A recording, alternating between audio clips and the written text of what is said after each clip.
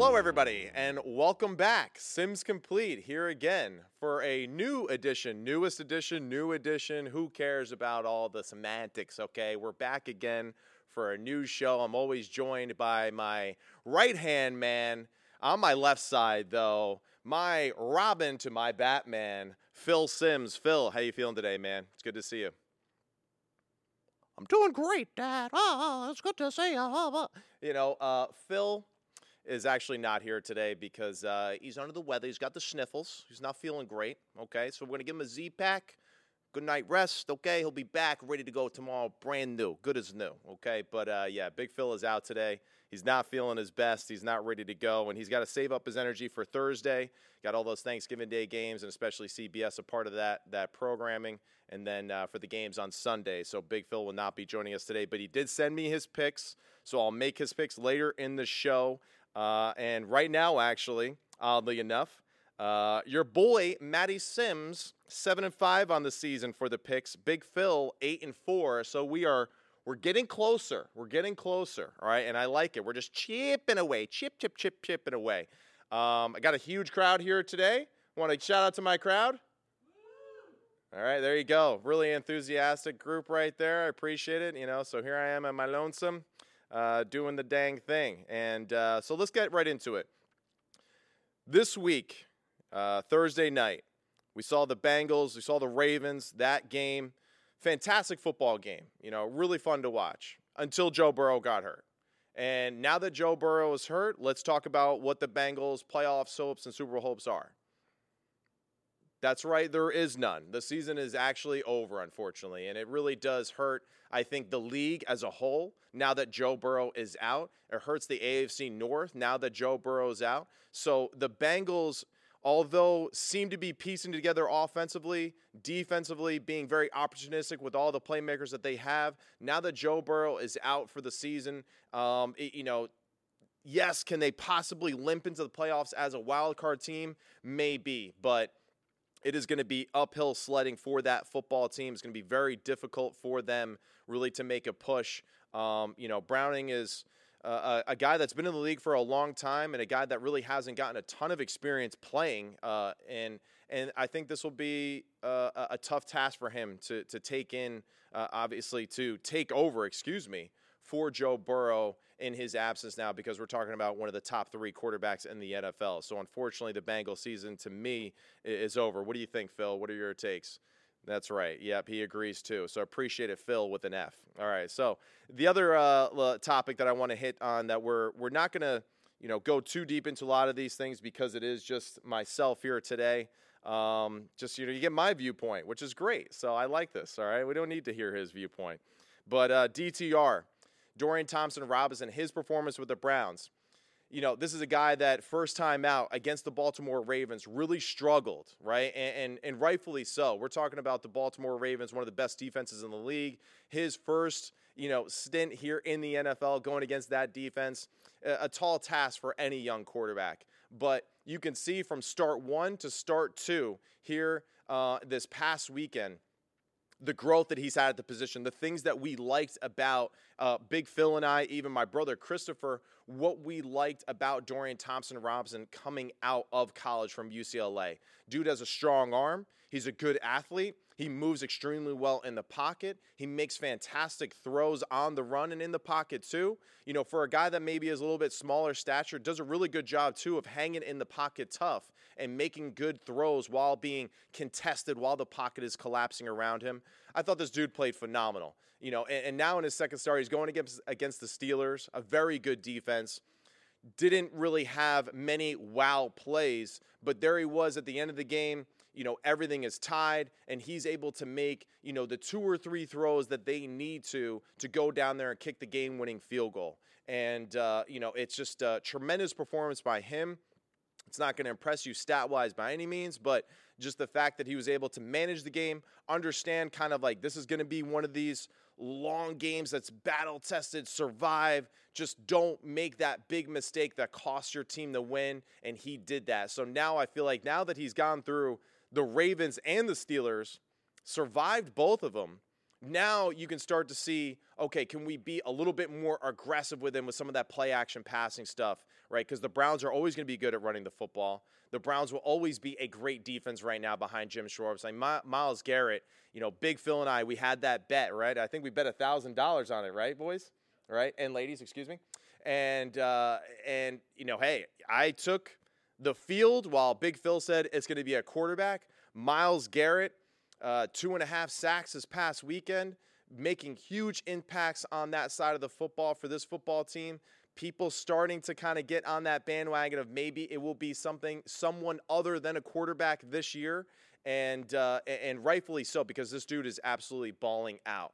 The defense as a whole, I mean, Denzel Ward, Grant Delpit, what these guys are doing is phenomenal. Owusu Koromora, I mean, that dude is balling, right? And then you got Okoronkwo, who is a phenomenal impact on that defensive line for them. He had a sack in that game too. Zadarius Smith's impact for the Cleveland Browns. So the Cleveland Browns, with Dorian Thompson-Robinson now at quarterback, I wouldn't write off that ship so quickly like I feel about the Cincinnati Bengals. Now, are they a Super Bowl contender?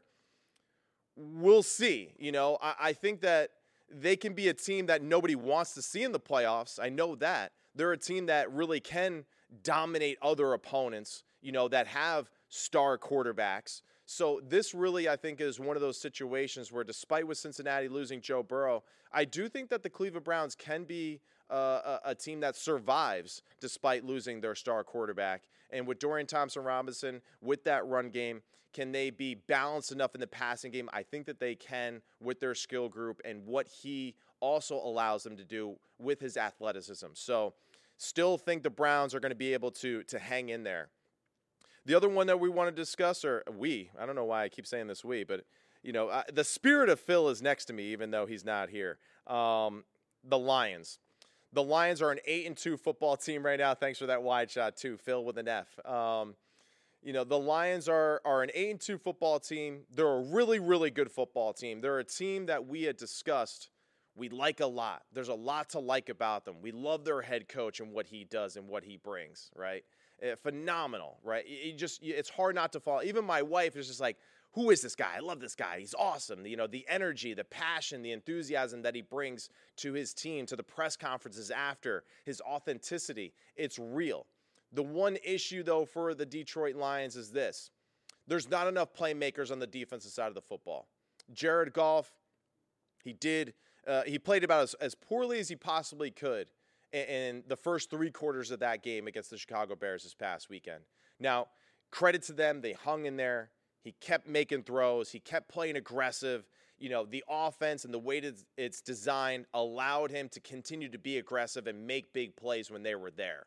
But the issue is that you let the Chicago Bears, and Justin Fields, who's coming off an injury, throw and run all over you. Well, he threw for about 120, but he ran for 100. And I don't know if you've watched the film of Chicago lately. That's really what Justin Fields does.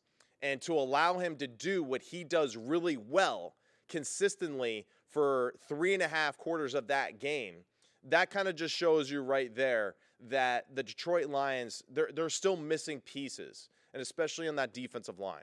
That's really the biggest concern right there to me is that, besides Aiden Hutchinson, they don't have a premier pass rusher on the opposite side of the line of scrimmage to really, get after quarterbacks consistently and to really take care of the back end of the way that they play some of their coverages.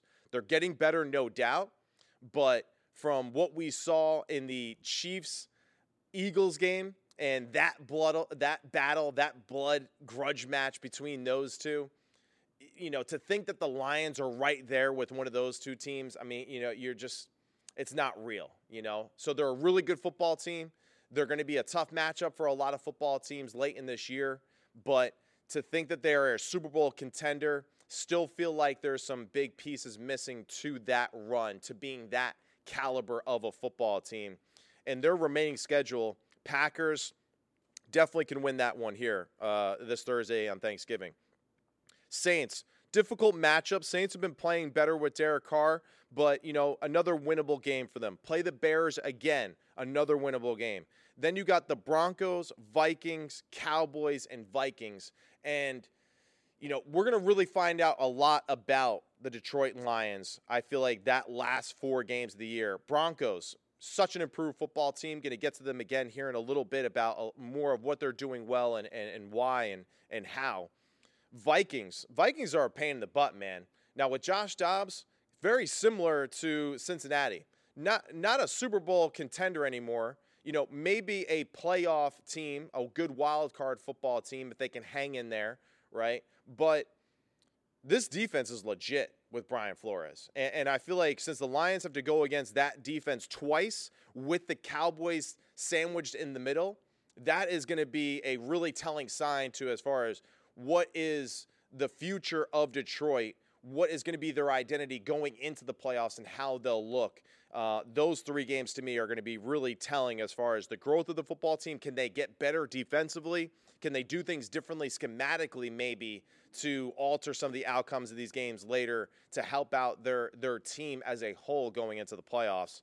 So 8-2, sitting pretty, survived this past weekend. A lot to like about it, but also a lot to be disappointed with.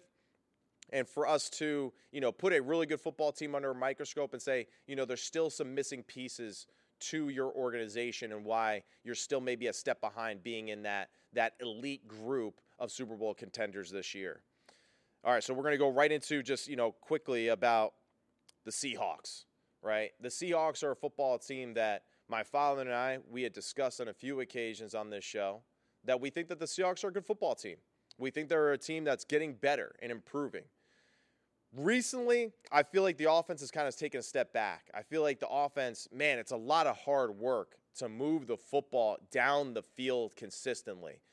And we haven't seen, where's DK Metcalf? Where is the play action passing off of what Kenneth Walker does so well in the run game? I feel like there's no balance, there's no identity to this football team. Maybe because their offensive coordinator moved on and went to Tampa Bay, they're still kind of finding their voice offensively. The defense has talent. The defense is shown to get after the passer and be opportunistic, right? Weatherspoon's been a fantastic addition to their football team, only as a rookie, what he's doing on the back end. But the Seahawks still missing, I think, just that cohesiveness on the offensive side of the football, that downfield passing threat, and really just overall offensive creativity that, to me, is a little bit of a concern for them. And the other big concern is, now that Geno Smith banged up elbow, how does he look throwing the football the rest of the year?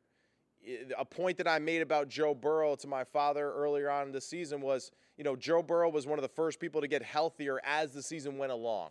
And, now he's out for the year. And who knows if just, his body just took too many hits, week after week after week. Now that Geno Smith's arm is banged up, his elbow more specifically, what does that entail for him? He had the adrenaline last week against Los Angeles Rams where he actually sat out but then came back into the game, after doing some treatment to it. But in that moment, your adrenaline's pumping. It's a different feeling, right? And he muscled through it. He powered through it in that circumstance.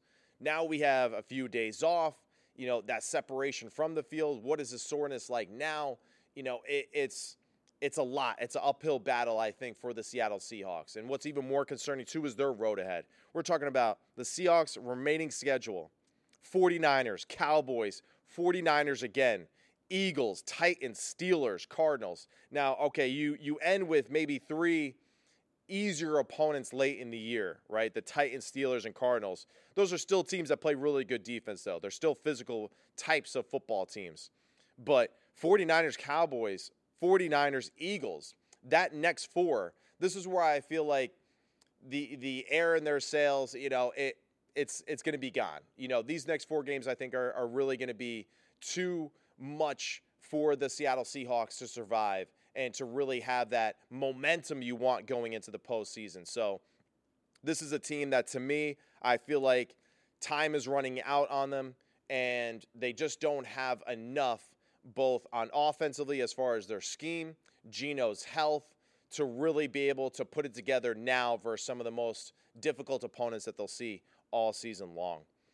One other thing that not one other, we're going to get to a few other things, but transitioning now to, and I say this with a heavy heart, to the Bills in the Jets game this past weekend. The Bills are now 6-5 after their victory versus the Jets.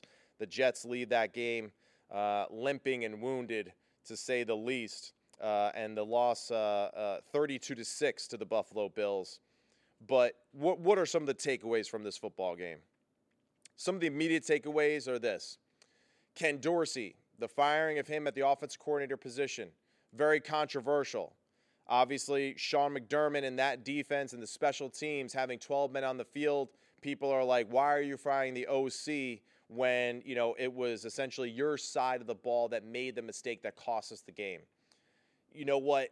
I think there were some more things going into this relationship with Ken Dorsey and why it wasn't working, more so than what we were seeing, right in front of us on Sundays. I think there was things behind the scenes, during the weeks at practice. It was leading up to this moment. And one, the product on the field wasn't good enough. For whatever reason, everyone on television, I feel like, crushes Josh Allen and what he does and the mistakes that he makes and making a reference that he's, the new Phillip Rivers or the new Brett Favre, where he's a great player, but he never makes the one play they need to. Josh Allen is a fantastic football player. No doubt he has to clean up some of the mistakes that he makes occasionally in some of these games with playing too risky. But like any of us, in our lives, when you have a certain teacher in a certain subject and you resonate with that teacher really, really well, man, do you find that subject more interesting? Are you invigorated to learn more? Are you inspired to do more for yourself individually and also for the subject matter that you're into? And I feel like for whatever reason, that teacher-pupil dynamic with Ken Dorsey and Josh Allen just wasn't working. And this is something that, I'm sure the head coach saw, but you can't tell me that you didn't see a certain lightness to Josh Allen into that offense against a very good Jets defense this past weekend. It seemed like, the curse, of the ship was gone and that he played free. They played fast. What I really loved about it, though, too, and especially Coach Joe Brady, who took over as offensive coordinator, a guy that had been an offensive coordinator, didn't do well, failed, but now gets a second opportunity from it. So he's learned from those lessons. Hopefully Ken Dorsey can do that same thing too for himself in his career, right? Learn from what didn't go well and make adjustments to that like we all do in life. But what I love what Joe Brady did so much in this situation was very patient in the run game. Patient in the run game against the New York Jets. James Cook had 17 carries for 73 yards. Latavius Murray had 10 carries for 35 yards. And although running for 110 isn't, just breaking any records or anything like that, but the ability to be patient with the run game, to wear out the Jets' defensive line throughout the football game, I think was extremely important. Getting Josh Allen under center and running the football, which allowed some of those play actions on 4th down and 3rd and short to really hit for big explosive plays. So the design, the patience under center led to some of those bigger plays, led to the threat of the run, which allowed some of those play action passes to be that much more effective. And it's great too, we thought that Ken Dorsey being gone, now new offensive coordinator Joe Brady coming in, and we're going to see more Stephon Diggs. We actually didn't see much of Stephon Diggs in this game.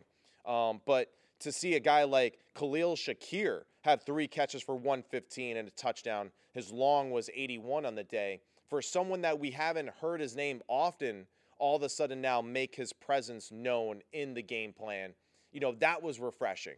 And I'm sure that was refreshing too for the coaches, for the players too, to know that, we can win with the guys that we have as long as we put them in positions to be successful consistently. And I think that's what Joe Brady did the best here. Against a really good defense, Robert Saleh and Jeff Ulbrich and what they do, we know the talent that the Jets have, but for them to put their guys in successful situations consistently was really, I think, the difference in this game, and how the patience that they had in the run game, Josh Allen making fantastic throws down the field, again, like he always does, really was the difference in this football game. And we'll go into now just the Jets. And, it's not like the Bills defense, with their injuries and all that, has just been lights out, right? I mean, they've been struggling, no doubt, right? And it's been obvious. And Zach Wilson, time is running out for him, unfortunately, in New York. It really is. It's the offense is, I think, struggling to find an identity. It's poorly designed. It's poorly designed for Zach Wilson and probably for Tim Boyle. And it was funny because in the telecast of the game, Zach Wilson, all right, he gets subbed out. Tim Boyle, let's see what we can do to. And then it's kind of like you see what he does out there, like, well, yeah, okay, now we know that whoever the quarterback is, if it's not Aaron Rodgers, is probably going to struggle in this offense. Just not enough offensive talent, not enough protection on the offensive line for the quarterbacks in obvious passing situations. And the inability on their side to be patient with the run game is a huge issue for me. I mean, the fact that we know that our quarterback is struggling, the fact that we know our offensive line struggles to pass protect, that we can't put in, some basic runs to allow us to be more effective, some basic play action passes to be more effective, I think is a big concern. And, this is a team that, you put all your eggs in one basket with Aaron Rodgers. And unfortunately, in the game of football, this is what happens when you have too many eggs in one basket. And the Jets now, a team that hopeful to keep their season alive, that Aaron would magically get healthy and, heal from an Achilles tendon tear in just 1 year, one football season to maybe be back for the playoffs. I think this is a team that really needs to kind of look in the mirror and say, hey, we're not maybe as good as we thought we were, even if we did have Aaron Rodgers on the field right now. I think if Aaron Rodgers is on the field, all right, you know what, maybe flip their record and make them 6-4. I think we still have a lot of concerns with this football team as far as an offensive firepower. I still think that they lack talent on the offside, on the outside as far as playmakers go. I still think that the creativity in the offense is missing. Maybe Aaron Rodgers is that missing piece to the creativity of the offense. I don't know, but I just don't see it right now. And I think right now it's just about survive. If you've already know what you got in Zach Wilson, if you feel pretty confident about it, that he's not your guy, then just move on and put Tim Boyle in and play from there, right? But to kind of keep putting him out there, to keep putting him in a situation where you know that nothing is clicking and therefore just kind of like throwing him in there with it too, I don't really know if that's really good for anybody, for the team, for Zach, right, for just the way the organization views himself. So let's just kind of start new. And I think going forward, give Boyle the opportunity to do that. Rasul Douglas in the game played phenomenal. 2 interceptions for this Buffalo Bills defense. He came from Green Bay. This is a guy that obviously had to be plugged in and plays, in a situation where there's a lot of injuries in the back end, especially to Tre'Davious White. He comes in and makes 2 great interceptions, one on Zach Wilson, one on Tim Boyle late in the game.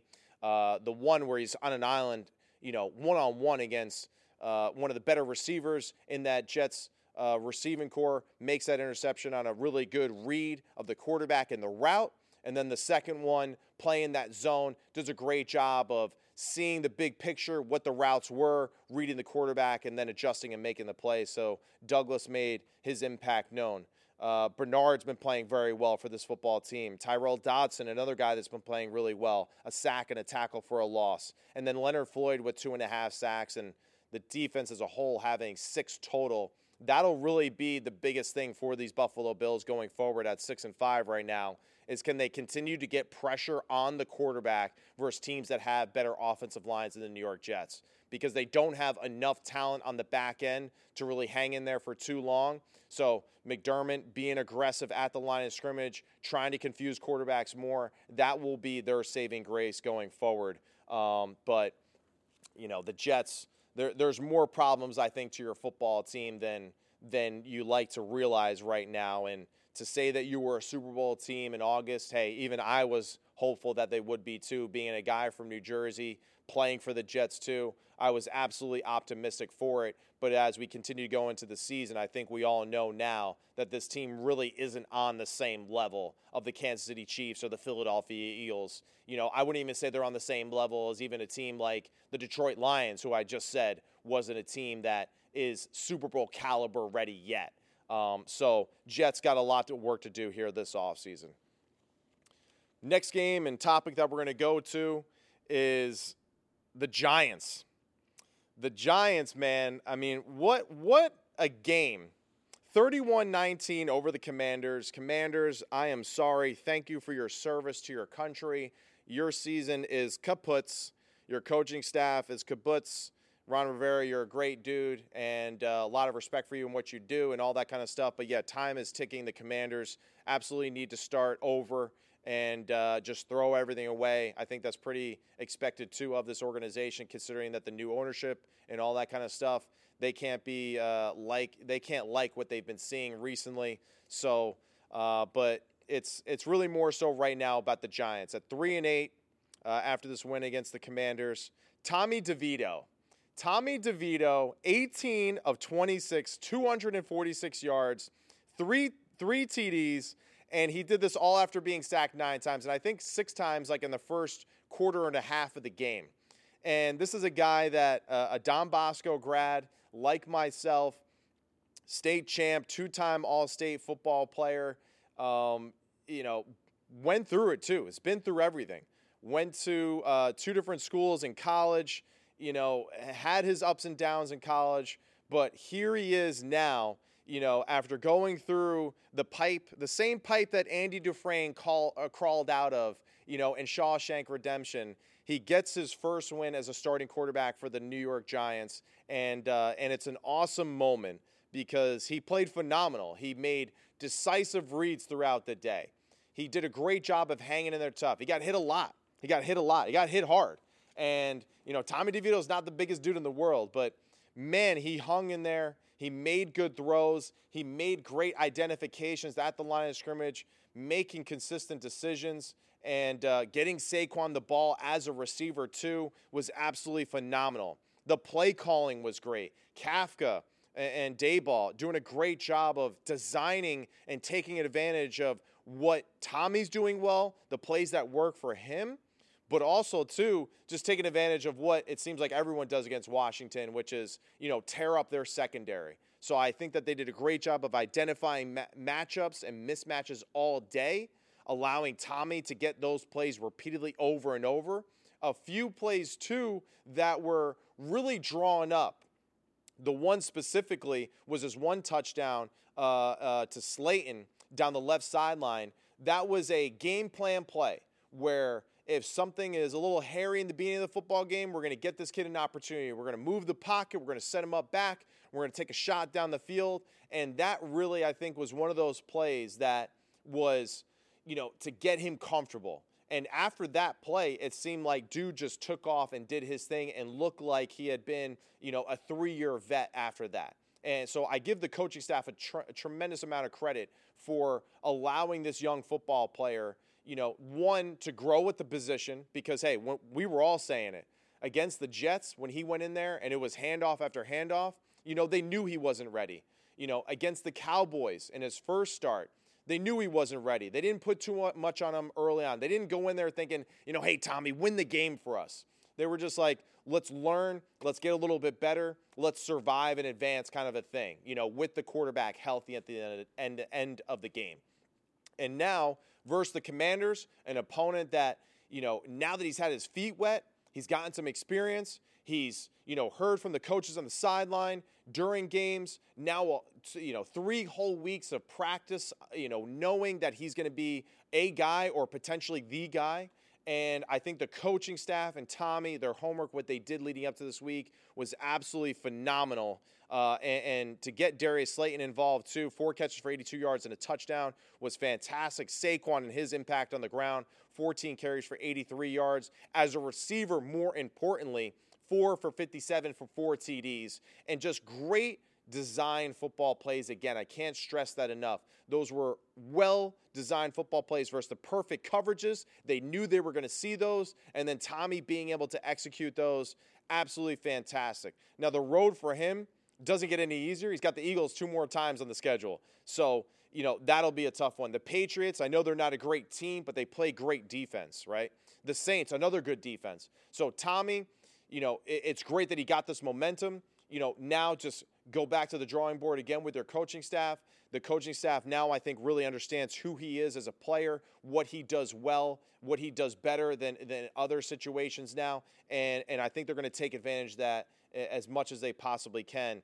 And just like huge shout out to him because a phenomenal performance, and I loved every minute of it. So congratulations to him, too, being a Jersey guy. Lives at home with his parents, too. We got some fresh mutts when he got home that night, from the fam, and he should, man, and he should. I lived with Big Phil and Dirty Diana back in the day when I was with the Jets, and it was pretty cool to be able to play in some of those games and to get that experience and to go home and to share those moments with your family. So hope they're really enjoying it, and what a beautiful moment that is, and hopefully against a tougher schedule going forward can still have some more of these great opportunities and look forward to watching them, the Bosco boy. But the defense now, let's go into that. Man, Giants, love it. Love what I saw from them. The 3 picks, Darnay Holmes, McLeod. Nick McLeod got a pick. Isaiah Simmons capping it off with the pick 6 at the end. Bobby Okereke, though, best offseason addition to this football team. This dude has been, and he's been everywhere on the football field. I mean, just seek and destroy the ball carrier in every football game. He ends the game with 14 tackles. And this guy, I think, to me, was the biggest addition that they made in the offseason. His leadership, his ball hawking ability, right? His toughness, I feel like is something that this defense can really, kind of galvanize around. Micah McFadden, I mean, him and Kayvon, I said it to Big Phil on one occasion. I thought Micah McFadden was the better draft prospect after the first year or two. Now we're seeing Kayvon doing his thing, and now both of these guys being just tremendous cornerstone pieces to this football team. He ends with 8 tackles. Kayvon has 2 sacks, 10.5 on the season. Dexter Lawrence with a sack. Jihad Ward with a sack. So now all of a sudden, with a quarterback that plays tough, that still gets it done in adverse situations, we're starting to see some of the other pieces of the defense that we really like and enjoy a lot. And it's really cool and refreshing. It really is. And it's really exciting, for Giants fans, I feel like, to have some optimism in a season that has been extremely difficult. We're going to head now to the Miami Dolphins. Their victory this past weekend over the Las Vegas Raiders. I still want to say Oakland Raiders. I'm still really bad at that for whatever reason. Everyone's sleeping in the back of the room right now, but that's okay. It's just me here and my feelings and my thoughts. But Tua played great. Yep, here I am. Good to see you, Phil, with an F. Yep, all right. Moving on. But Tua, he played fantastic again. There was a lot of opportunities, I think, for the Miami Dolphins to make more of this game. They had 2 fumbles in the first half. They had the interception. Second half, they missed a field goal. It's a 50-yarder, but still a lot of opportunities, I think, for this offense where they could have maybe put the Raiders away sooner and just kind of missed them. And that's typical, right? That's football for you. But Tua overall, statistically, had a good, solid day. Tyreek Hill, 10 catches for 146 and a touchdown. The difference, though, for the Dolphins team that I want to hit on and really focus on here just for a moment, Xavier Howard and Jalen Ramsey, these 2 guys being back in the lineup, now you can kind of see what this defense is capable of. Now, I know the Raiders aren't this high-powered offense. They no doubt are better, though, with Antonio Pierce as the head coach. They're no doubt a tougher football team now in just his 3 weeks as the head coach. But Jalen Ramsey, with his 2 interceptions, 1 to seal it at the end in the end zone, was absolutely huge. But to have both of these guys on either side, right, of your field, especially in that zone defense that Big Phil had mentioned, is difficult to learn, especially early on in the season with all the checks and the communication issues that you have. Now we're seeing what this team could be. Now we're seeing why we should be excited about the Miami Dolphins. They're 7-3. They still haven't beaten, the cream of the crop in the NFL, right? They could be a team that you could say is very similar to the Detroit Lions in a sense, but they do have more playmakers on the defensive side of the football, especially at the front line. So with these guys now in the secondary, with their more talented defensive line than I think the Detroit Lions. Hopefully we can see them start to build more momentum on that side of the football, make them a little bit more of a balanced football team to go along with this high-powered offense and make a real run. I mean, right now they're leading the AFC East at 7-3, and they've been doing a lot of really good things offensively with these two guys now inserted into the starting lineup on the back end, Xavier Howard and Jalen Ramsey. I think this team can really be that much more dynamic to end the football season, both offensively and defensively, and sort of finally match each other. Whereas before it was, let's just outscore everybody by 20 points. Now it's, we can score, but we can also play physical brand of football on both sides. The one issue for the Dolphins, I thought, in this last week's game against the Raiders, didn't run the ball effectively. Achane is back, so hopefully they can get him back and his explosive running ability in the passing game, but also in the run game involved a little bit more to go along with Mostert. So hopefully that creativity kind of creeps back into the offensive philosophy that we saw earlier in the year to go along now with a healthier defense. The Broncos, man. Let's talk about the Broncos.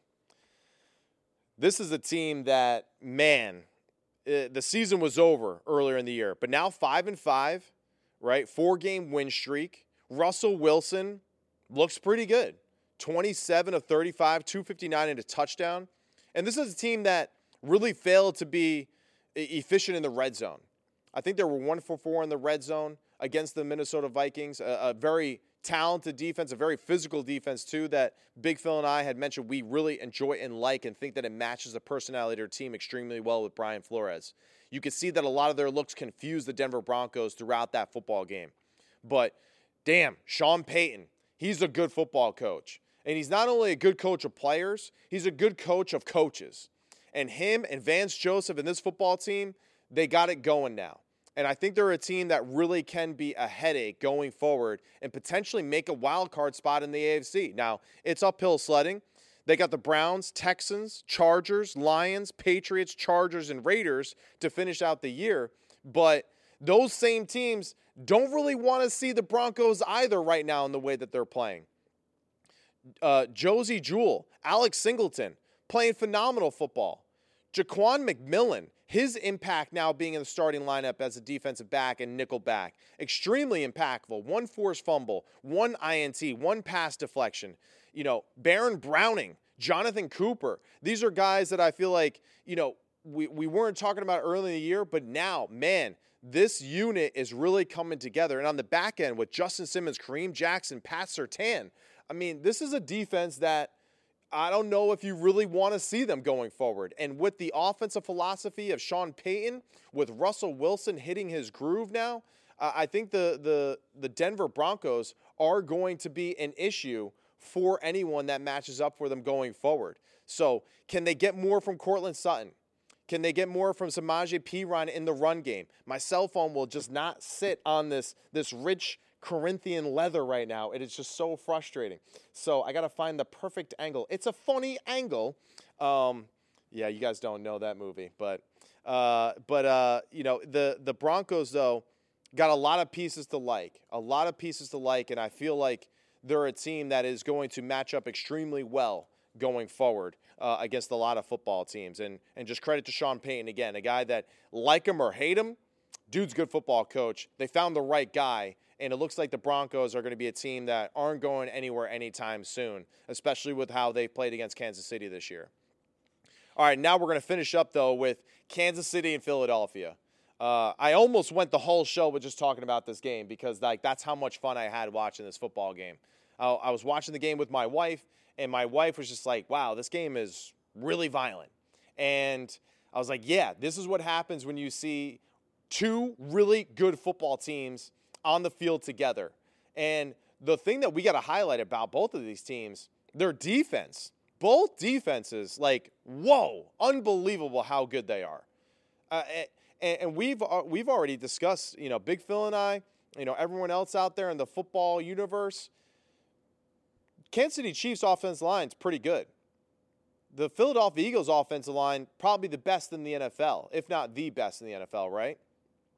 Both of these defensive lines had unbelievable moments. And that was what was great about this matchup. You had just great battles. Sometimes the Eagles O-line would win. Sometimes the Kansas City defensive line would win. Just back and forth battles where you just were saying, man, I don't really know who I would give the advantage to on either side of the football with any situation right now. It's just kind of going to be like which guy matches up or wins that particular matchup going forward. But just the defense was unbelievable. It was a heavyweight fight, man. It was hard-hitting. It was intense. I loved watching every minute of it. It was good execution at times. It was good just one-on-one battles and wins that you saw. But let's highlight just a few football players, right? And really just two battle-tested teams, really, that's just so important, right? Two teams that believe that they're great, that know that they're great, and that have won so many games that, too, where they're usually big brother in the game, right? And this was the first time that I watched a football game with the Philadelphia Eagles in a long time and thought, yeah, like they actually respect the Chiefs a little bit, Now, I'm not saying like, you always respect your opponent, right? You respect the other guys across the line of scrimmage from you. But I feel like this was the first team where the Eagles really couldn't just like push them around and just be big brother to all the time. This was one of the few teams where they were kind of like, yeah, like, respect, like I see you, you see me, like, and let's just kind of get after it type of thing. And that was really interesting to me too. And why is that? Why? Because Kansas City, man, they got dudes on the defensive side of the football.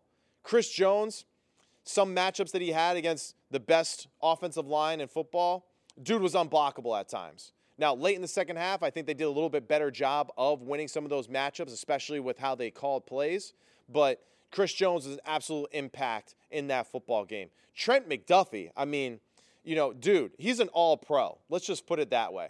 I'm not even really sure what position he plays. He's a linebacker. He's an edge rusher. He's a DB. He's whatever. He's a phenomenal football player. 2 sacks, 1 pass deflection on the day, and his impact is just unbelievable. Dude is always around the football. Trent McDuffie is an all-pro football player. Dude's an absolute baller and a game wrecker. The one other player that I want to focus on for Kansas City too, L'Jarius Sneed. His impact was huge. They did a great job, L'Jarius Sneed, of locking down A.J. Brown, a guy that to me is really just unmatched so far this football season. They locked him up pretty good in those one-on-one battles. Now, the problem is they put a lot of focus on A.J. Brown, did a great job, L'Jarius Sneed, on matching up with him throughout the game. Who now matches up with Devontae Smith? Because that's kind of where the leak was in the Kansas City defense late in the game. You put all this focus on A.J. Brown, stopping him. Now that your tight end is out for the year, stop A.J. Brown. Devontae Smith won some of those matchups late in the game, and that was the difference in the game. It really was. Right? So that'll be kind of the question mark going forward for this Kansas City defense. What do you do, right? You stop A.J. Brown. How can you slow down Devontae Smith from taking over the football game and beating you, right? The Philadelphia defense, Hassan Reddick and Josh Sweat, to me, are the 2 most important football players on their team. What they do on the defensive line, statistically, they weren't crushing it early on in the game, but they're making impacts. As the game continues to go on, though, it's very difficult to stop those dudes. It really is. And you can kind of see late in the game, Patrick Mahomes moving around, expecting pressure, not sure when pressure was coming, moving maybe a little prematurely in the pocket at times. And that's because these dudes are just nonstop for 4 quarters. They really are. They're nonstop. To go along with Brendan Graham, Fletcher Cox, and what they kind of do on a more consistent level, Jalen Carter, who we've highlighted before. But these 2 dudes really are the ones that seal the game for them. Hassan Reddick in multiple situations was basically asked to be a quarterback spy. He would rush and stun, and then he would just sit and wait for Patrick Mahomes. As Mahomes would move and kind of manipulate the pocket, typically, right, in the first half we saw him moving, darting, getting first down. Second half, didn't see that as much. Why? Because of Hassan Reddick. He was waiting at the line of scrimmage for Patrick Mahomes. As soon as Patrick Mahomes would start to find that lane, there was Hassan with his great closing speed, his length, his ability to get to the quarterback and chase him down sideline to sideline. So that, to me, was the great adjustment that they made in the second half that really just goes to show you something that was an issue in the first half They put their best player in a position now to slow down the opposing team's best football player, and that's where I thought they really took one huge advantage away from the Kansas City Chiefs late, was that ability to extend football plays, right, with Patrick Mahomes as a thrower and a runner. The other thing that I want to highlight, too, I say that a lot. That's a crutch for me. I got to work on that. I got to stop saying that. But we'll work on that. More experience, more repetitions. Kevin Byard. Kevin Byard and Bradley Roby. Their addition to this defense is going to be huge. It's going to be huge. It made a Super Bowl-worthy team even more Super Bowl-y, right? Because now Kevin Byard can match up one-on-one against Travis Kelce in certain situations. So when there's situations of the game where you're not, defending him with 3 or 4 different players in a zone or trying to isolate him or whatever, now you can say, all right, our guy versus their guy in key moments of the game. And Kevin Byard did a really good job. He hung in there extremely well. Kelce dropped one of those passes, but still, Byard made it more difficult for him throughout the football game. So I think that addition was huge. Bradley Roby, his ability now to cover guys in the slot.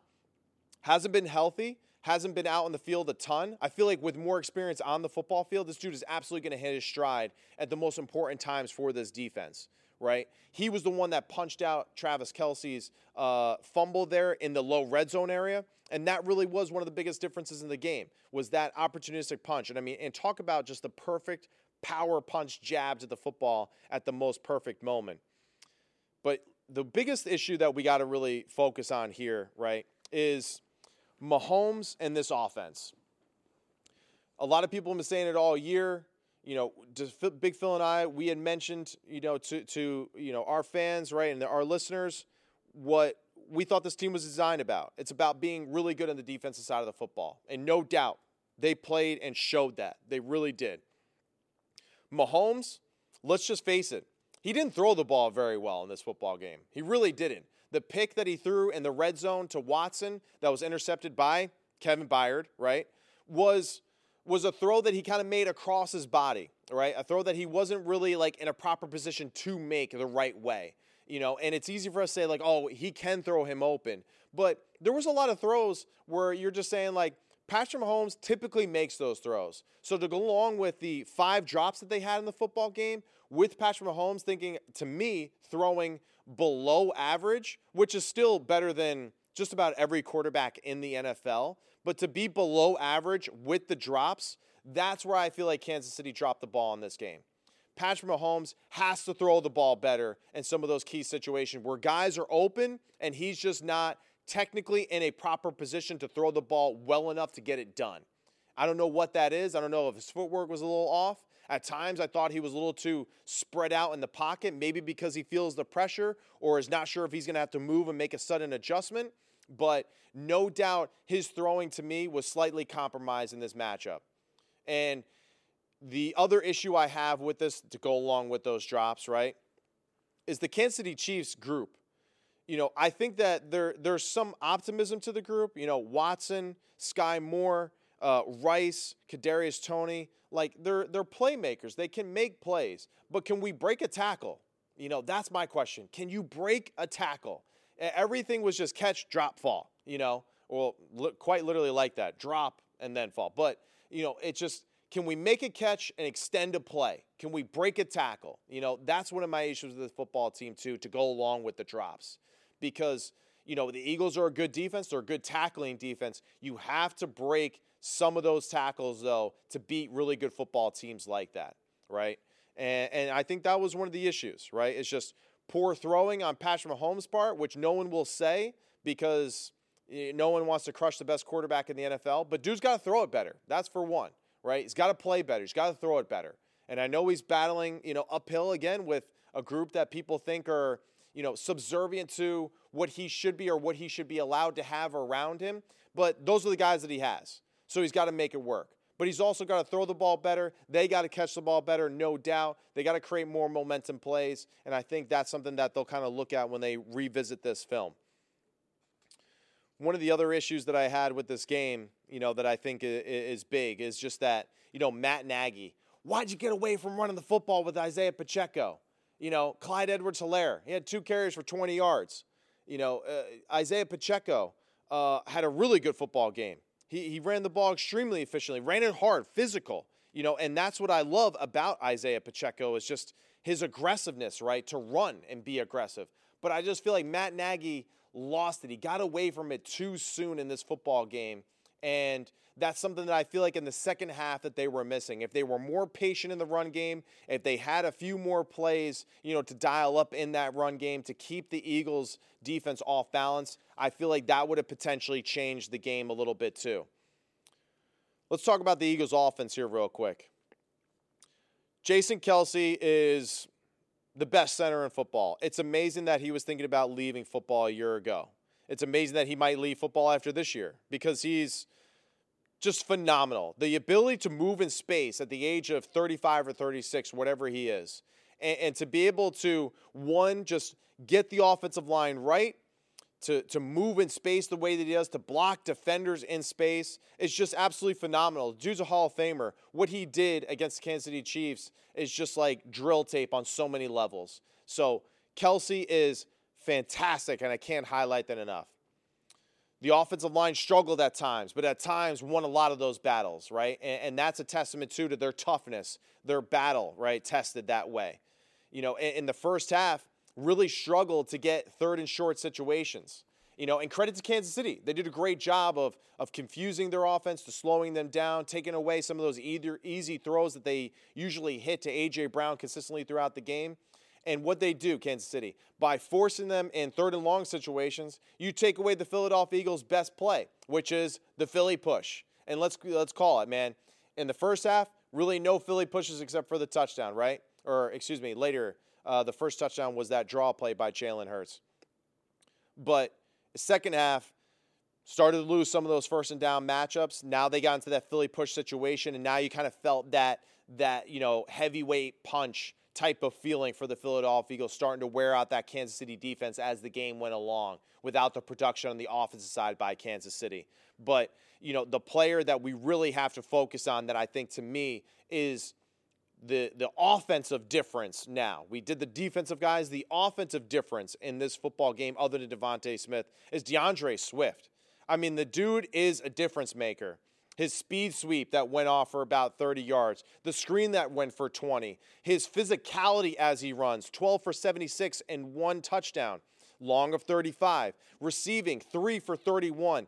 His physicality matches what the Eagles want to do in their spread formations. It goes along perfectly with the movement of their center to block in space versus, 4 down linemen and 1 linebacker in those situations, especially as teams go light to cover their talented, receiving core on the outside. That gives a tremendous advantage to the Philadelphia Eagles and their powerful offensive line to wear defenses out late in the game. Jalen Hurts, very similar to Patrick Mahomes. Don't think that he played very well, right? He didn't play very well. He's not throwing the ball great right now. It looks like he's getting healthier with his knee, right? But, Jalen does a really good job of kind of understanding that, for his team to win, he really just needs to kind of just do his thing, not take any risks, control the football, protect his body, and then when the moment is there, to make a good run or to pull the trigger on third down and make the throw. But when they go back and watch the film, they're going to probably say, like, Jalen could have thrown it here, you could have thrown it here, you could have thrown it here. Just doesn't want to take that chance of making the big mistake, right? And I'm not sure if that's like a good or a bad problem. It really could be both. Versus certain teams, he's going to have to do that. He's going to have to make those throws. We saw it in the Super Bowl a year ago. Why? Because he had to. Last night, he felt like he didn't need to. He felt like he didn't have to make those throws, so he didn't. But you can kind of see on a few occasions, there's people open. There's plays to be had, and just for whatever reason, he's not pulling the trigger. But he plays patient. He doesn't make mistakes. He protects his body. He makes opportunistic runs when they present themselves, whether they're designed or whether he's scrambling. I think the Chiefs did a good job of limiting the scrambles, didn't take advantage of some of the design runs late in the game, which I thought were great calls by Brian Johnson. And he's someone that, new to the position as offensive coordinator, that'll be the biggest thing. You could see the plays for this team. They're there. Can he create more of a symphony offensively for them? Can he build upon plays and choreograph them better going forward? Because you see these great plays scattered around, but now can you make it flow? Can you make it match the rhythm of the game for your quarterback and for your skill group that is so unbelievably talented? So we talked about the skill guys on Kansas City. We talked about, what they do extremely well, on the offensive side, or what they can do better, right? And we discussed, again, the Kansas City defense and just how talented they are and what they're doing. And why both of these teams, I didn't want to say that it was a potential repeat of the Super Bowl, but, man, after seeing last night, it's possible. Now, the one problem for Kansas City is they haven't played at a road playoff game in like 10 years. Patrick Mahomes has never played a road playoff game. So this was a big loss for them last night. But I still somehow kind of come out of this game in a weird way thinking the team that lost might serve them better in the long run for this one, right? And I feel like you learn a lot from your losses. Philly would be like, yeah, they almost got us, but there really won't be that sense of urgency, though, either to kind of maybe learn from it in some regard. Whereas a loss, you really do have to look yourself in the mirror and have those tough discussions. We know that Kansas City's doing that with their skill group today because it's unavoidable. So now for the picks. Matt Sims, 7-5 on the season. Chipping away. Big Phil, 8-4 in the year. 8-4. Still chipping, you Phil. All right, so first game, Jacksonville versus Houston. Big Phil, he's taking Jacksonville. Well, I just think they're the better football team. And one time, Bill Parcells said, that, blah, blah, blah. Okay, whatever, Phil. Big Phil's taking the Jacksonville Jaguars. I'm taking the Houston Texans in this one. I think Houston at home. I think they have the advantage at home. I think C.J. Stroud will bounce back after 3 interceptions, even though they won the football game. I think this will be a great game. I'm giving the edge to the Houston Texans. Next game, Carolina versus Tennessee. Me and Big Phil, we're both going with the Tennessee Titans in this one. I just don't know if Carolina really, I just don't know if they can really make plays. I think Tennessee is a tough defense. I think they want to, like he said about the Steelers, drag you into the mud. And I feel like that Derrick Henry, this offense, they'll be able to create enough offense to win this football game and to get, a good, much-needed victory for that football team. So, unfortunately for Carolina, I feel like, the L's continue to fall for them. And then we have the Cleveland Browns versus the Denver Broncos. Big Phil, he's going with the Cleveland Browns. He's picking the Cleveland Browns, and I'm going with the Denver Broncos. I think their winning streak extends. They're at home. They'll play better, I think, than they did a week ago against the Minnesota Vikings. And I think for whatever reason, just they'll have maybe some advantages to, although Dorian Thompson-Robinson playing better, rookie quarterback on the road in Denver, tough place to play. I give a slight edge to the Denver Broncos in this one. So just wanted to thank my partner, as always, Big Phil Sims. Appreciate it, Phil, with an F. You the man. Hopefully we'll see you next week. Back for more. Thank you so much to IMP Studios. Really appreciate it. Hope you guys listening at home on the audio enjoyed listening to my beautiful voice the entire day today. And thank you again. This is Sims Complete out for our latest edition. We will see you next week. Thank you. Toodles. What the hell is Toodles?